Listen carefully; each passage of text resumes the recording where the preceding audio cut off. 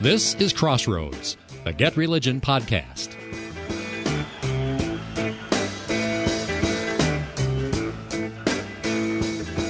When the story first broke about the latest school shooting, tragic as it was, it attracted the attention of the nation because of two different things. The first was the shooter, first identified as a woman and then later as a so-called transgender man.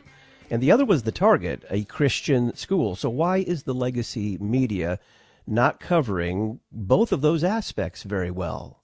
Greetings and welcome to Crossroads with Terry Mattingly. I'm Todd Wilkin. Thanks for tuning us in.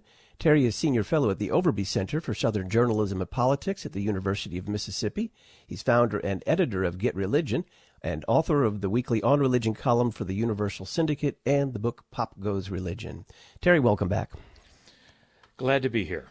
How are journalists dealing with the religious elements of this story, especially those linked to the shooter's family and school history? Well, you can take this almost day by day, but when the story broke, there was almost no discussion at the level of headlines and major coverage of the fact that this was an attack on a Christian school. I mean, we heard the name, but if you look at the headlines, there's really no sense that this was an attack that targeted a Christian school. The who, what, when, where, why, and how, the why is really important in this case, but in this case so is the who. And what is fascinating is that the longer we go into the coverage, we're on day 3 now basically, the longer you go into the coverage, the less the elite press has been interested in the shooter at all. And even in the Nashville paper, which has tons of good coverage, we're seeing all kinds of stories about the heroic policeman. We're seeing stories about the grieving church, and we're seeing lots and lots of stories about gun control. But an investigation of who was the shooter, why might this particular person have done this, that has rolled over completely to the conservative press, which once again is a sign of how divided we are as a culture. Because listeners will remember, I would say, well, why aren't the mainstream media covering that? They're not covering it because they don't think their readers want them to cover it. The conservative press is covering it because they believe their readers do want them to cover it. And the other thing I want to say right up front, because we're going to get into here in a second, the fact that very early, first press conference, Police Chief Drake made a strong point of saying, we have documents, we have very detailed maps, and the shooter left behind a manifesto that we're investigating. So we got two different questions here that I want our listeners to keep separately. One is, it's hard to cover the manifesto if police officials and the FBI now don't put that text out. So we get into the question of why haven't they released the manifesto? The conservative media I'm reading assume that there is no good reason to not put the manifesto out. And I'm not sure about that. We can come back to that point. But the manifesto is one issue. Eventually that manifesto should come out. We deserve to know. The whole point of my post the other day at Get Religion, after I had thought about this for 24 hours, is the shooter made it clear in a final social media message to a friend, which was apparently sent 2 to 3 minutes before the shooter stepped out of the car and headed into the school, blasting her way into the front doors. We have these words, "My family doesn't know what I'm about to do. One day this will make more sense. I've left more than enough evidence behind." But something is about to happen. Now, the evidence behind could be a reference to the manifesto or other notes. But what I want our listeners to think about is this question: how much coverage have you seen in your local media or in national media that you've watched, in hard news coverage, not social media, not commentary, hard news? How much have you seen quoted from the actual messages and words of the shooter? I've been watching the Associated Press very carefully, and from the start, the Associated Press has not been interested at all in the shooter. And in fact, a lot of the original coverage didn't even mention words that the police were saying on the record at their press conference. Why, from the beginning, was no one interested in the shooter? Well, I think the only thing you can say is that's because of the identity of the shooter was related to the issue of transgender ideology, life, and asking. There were no safe questions that the mainstream press could ask about the shooter that didn't take them in a direction they didn't want the story to go. I would argue in part because they knew their readers didn't want the story to go that direction. So, very complex story. There are things we don't know. There are some things we do know. But religion is at the heart of this because this is a young person, an adult, but a young person still, young adult, from a very religious family.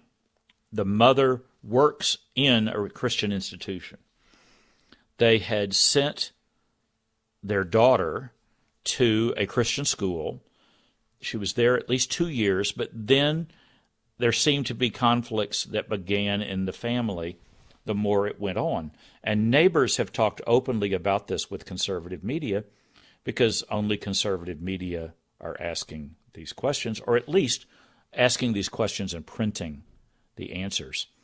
It does seem that there was a conflict in the family about whether or not Audrey Hale, original name, before she took the name Aiden and changed her pronouns in social media, came out as lesbian, and the family opposed that, and then came out as transgender, the family opposed that, and there are on-the-record claims that the parents would not let her dress as a male at home, so she had materials either in her car or somewhere else that she used to then change her identity as she went about her life. And early witnesses to the shooting, as the shooter was entering the building, described it as a young male. There's a lot of questions here. There's no way I can answer them all, but religion and conflicts about religious beliefs with sexuality and gender do seem to be at the heart of this. And then we have all of the early statements from the police that the school was deliberately targeted and that the shooter had in plans that they've seen, plans to attack other locations, and we don't know what those were yet. So we don't know if the attacking Christian institutions theme continued. At one point, the police openly said she may have been preparing to attack her family, and her mother worked at another major Christian church and institution. So one side of the media is covering the religion angle and the other isn't, really. You said that on further contemplation, there may be a valid reason that the police and the FBI, or for the time being, it will certainly be released at some point, but for the time being, withholding a public release of the so-called manifesto. What would that valid reason be? Okay, this is me as a reporter thinking out loud. But, pardon me, I am a reporter, and this is how reporters are supposed to think. We're supposed to be skeptical, and we're supposed to try to come at this from both directions. So conservative media are presuming there's no valid reason not to release the manifesto right now. I can understand that concern. I can even understand a sense of distrust that the FBI, yes, this FBI, is evaluating the manuscript and trying to decide what can come out. Okay, let's flip this in a mirror and stop and think for a second. What could be in that manuscript that police might still be investigating before it came out? Speaking as a reporter, It could be that the manuscript contains accusations of some kind against her own family, against that school, against that church. There could be accusations by her against them in that notebook as part of the reason for her attack. And the police may not want that to come out because they have no way of knowing if it's true. They have no way of knowing whether they should be checking into that, whether or not they had previous opportunities to have investigated situations alleged, and I stress perhaps alleged, by the shooter. All I'm saying is there could be things that they don't want to make public because it would be too explosive to put it out there. And that could concern her family and her school, as well as potential links to, let's say, trans organizations. We don't know at this point. It's early in her transition, according to most witnesses. We don't know if, very basic question, we don't know if she's on testosterone. And one of the side effects of testosterone is big problems with trying to handle aggression and anger. We don't know the facts about that. And at this point, it doesn't seem like the press is very interested in knowing those facts because the subject of gender-affirming care, from their perspective, is very controversial. And it's a big subject right now in Tennessee, where it's possible the shooter was angry about the legislature passing legislation to ban gender-affirming care for minors.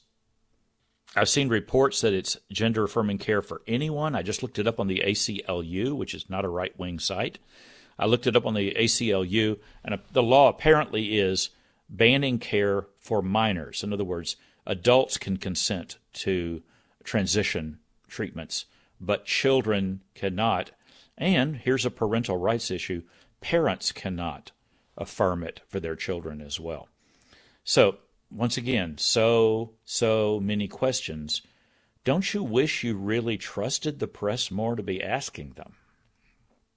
Can you understand why the conservative media are deeply skeptical about the manifesto not being released because it doesn't fit the politically correct narrative that much of the elite media want to push in other stories?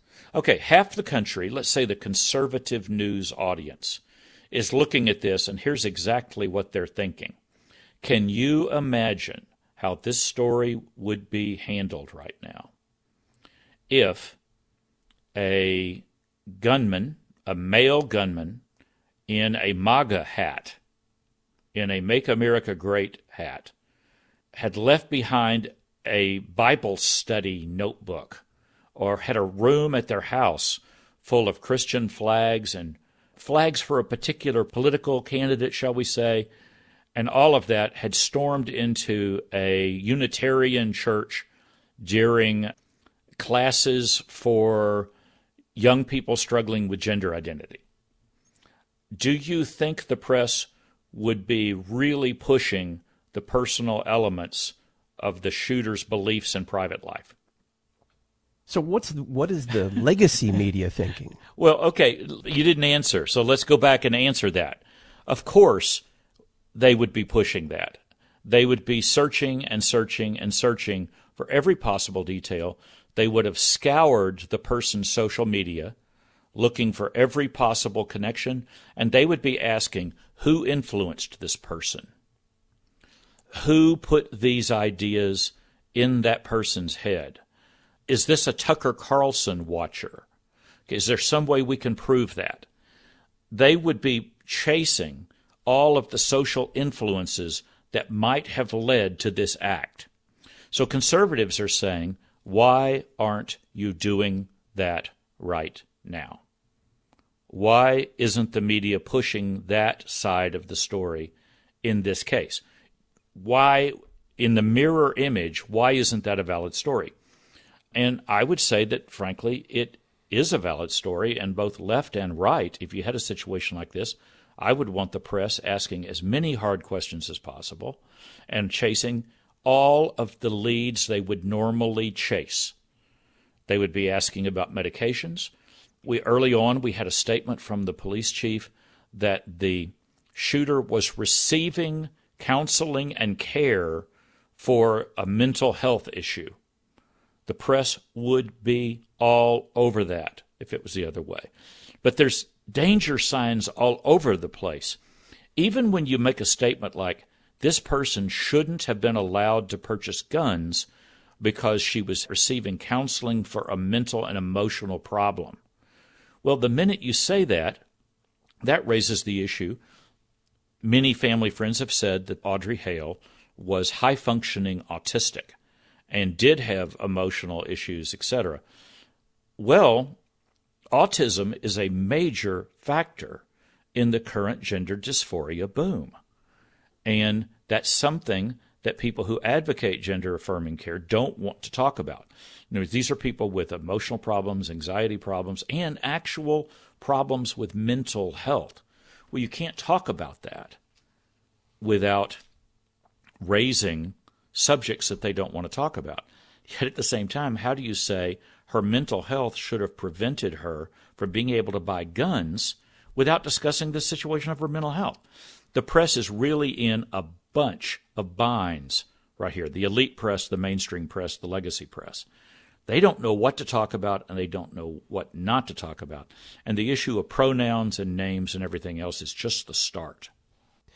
So, Terry, I think the cynics, especially on social media, were already predicting, as the story became clear, we're dealing with a transgender individual. This breaks the media's narrative pretty hard. And this was a Christian school that was being targeted, according to the police. Many were predicting this story has no legs. It will be off the front pages in 3 days. Do you think that's even possible now? Well, in a strange way, the withholding of the manifesto draws it out some. The key is this: it is valid to talk about gun control in this case. But I would argue it's more valid in this case to talk about the national mental health crisis in our country, and perhaps screening laws based on mental health and people being able to call in if they're worried about people. I'm forgetting the code name people use for bills of that kind, but I think you know what I'm talking about. Gun control is a valid subject to discuss, but mental health is a valid subject to discuss. And I think, frankly, the key word that our listeners need to be thinking about as they listen to the coverage is you're going to hear people asking, was this a hate crime? Did this fit definitions of hate crime? And the problem, of course, is that hate crimes are things that are done to people who are in groups that our elite press has decided are legitimate victim groups. And in this case, a conservative Christian school with traditional teachings on sexuality, that's not a valid victim group. So the backup to the thought about hate crime is we need to continue to listen to what happens to discussions of whether the school was targeted. It's very clear in the original discussions of this case. The police said in one of their opening statements that there seemed to be a sense of resentment might have played a role in the attack on the shooter's former school. A direct quote from Police Chief John Drake, there's some belief that there was some resentment for having to go to that school. We then later had them say that there were plans for attacks on other locations, kind of a broader attack plan.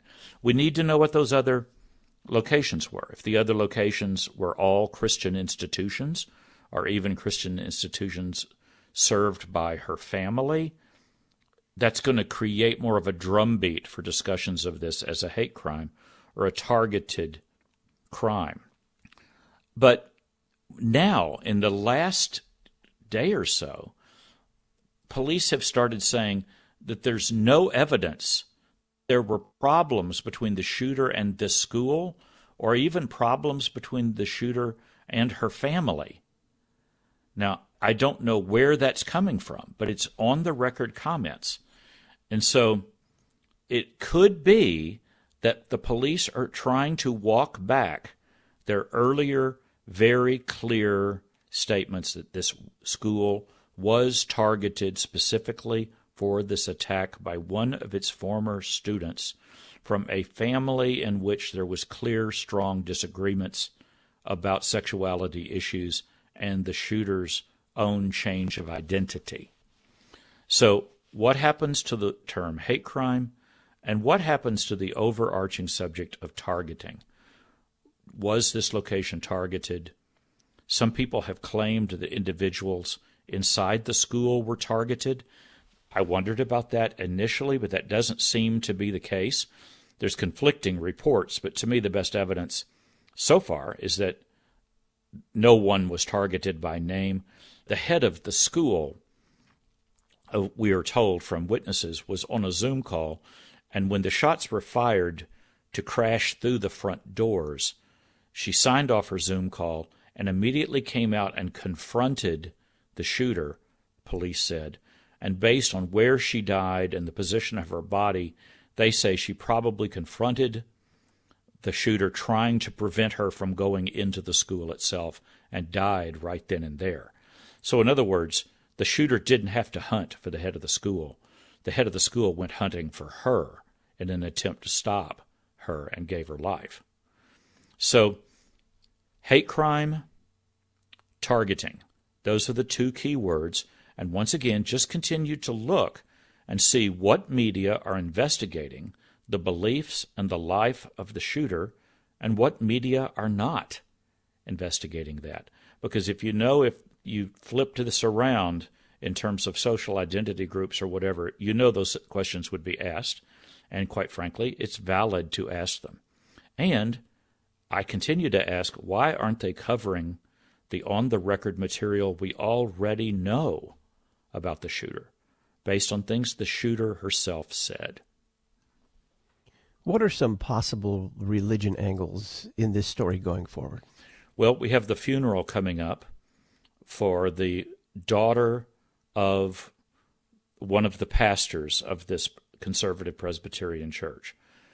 I assume it's going to be a closed funeral. I don't know whether they'll let anyone in the press come in. I saw something move on social media. The father of one of the children who died preached a sermon about death and the resurrection, kind of an anticipation of Easter. And there's strong material in that, and I'm considering writing a column next week just about what he said about a week and a half, 2 weeks before the shooting, on a topic that isn't related, but we're talking about Holy Week here. I mean, we're headed into Western Holy Week, and that's clearly going to be a part of we're in Nashville, Tennessee. That's going to be part of the atmosphere surrounding the events in the weeks ahead. And I think we're going to learn more about the family eventually. And at some point, the mother in particular, I expect, will make some sorts of statements. I don't know if there'll be any sort of memorial service for the shooter. There normally isn't. And if it's so, it takes place, in private, very private circumstances. But watch the family, watch the church, watch the school. What will the school do now for Easter? When will the school return to classes? And were the other chosen sites for attacks, what were they? And were they Christian in identity? And if so, the drumbeat for discussion of that's only going to increase. Make the case, with a few minutes here, that this story needs a religion beat reporter. Oh, well, you're covering, first of all, a religious institution. And that in and of itself means the religion beat should be involved. It was an attack on a major Christian church in a prominent Nashville neighborhood. Okay, so there's that. Second, religion has been a strong part of the debates about parental rights, education, and gender-affirming care and transitioning procedures. Religion was already a part of that on both the left and the right. Also, on the issue of gun control, there are religious groups involved in that, and you would assume they're automatically on the left. I would not assume that. There are people that I consider to be very conservative Christians who are interested in compromise. They're interested in knowing what kinds of safety and gun regulations could we add that would pass court muster under our Constitution. And, I mean, someone like Senator Tim Scott of South Carolina has been very vocal on things like that. And he's someone for whom he talks openly about his Christian motivations in wanting to talk about it. So on the three main angles of this story, one is almost purely religious. The second being the family then. Religion is involved there. Under issues of gender, care, treatment, etc., religion has been involved in that debate in the state of Tennessee from day one. And then finally, fourth, or whatever my numbers are at this point, the subject of gun control has religious people involved on both sides of that issue as well, including a lot of people who would consider gun control to be a life issue, a part of a consistent life ethic. So, yes, I would immediately put a religion writer on this story and leave them there for the duration of the coverage. With 30 seconds, I've seen two pastors of my denomination post on social media that they have requested from their local law enforcement beefed up presence at their parochial schools. Is that another angle that's legitimate to pursue? Yes, and security at churches has been a big story now for a decade. I think I first wrote a story about that 15 years ago, with churches trying to increase security. And then we have this other thing looming over us. I don't know whether it's an important group or not. We have the fact that April 1 is National Day of Trans Vengeance, according to one of the activist groups involved in this. Will we see coverage of that event? If that event is real, if that group is just a fringe group, so be it. But if there's some sort of demonstration on April 1 for Trans Vengeance Day, there's another angle headed into the weekend to cover. Terry Mattingly is Senior Fellow at the Overby Center for Southern Journalism and Politics at the University of Mississippi. He's founder and editor of GetReligion and author of the weekly On Religion column for the Universal Syndicate and the book, Pop Goes Religion. Terry, thank you very much for your time. Glad to be here, I guess. It was a tough week. I'm Todd Wilkin. I'll talk with you next week. Thanks for listening to Crossroads with Terry Mattingly. Crossroads is a production of Get Religion, part of the First Amendment projects at the Overby Center at the University of Mississippi. If you appreciate this podcast, please make a secure, online, tax-deductible donation at GetReligion.org.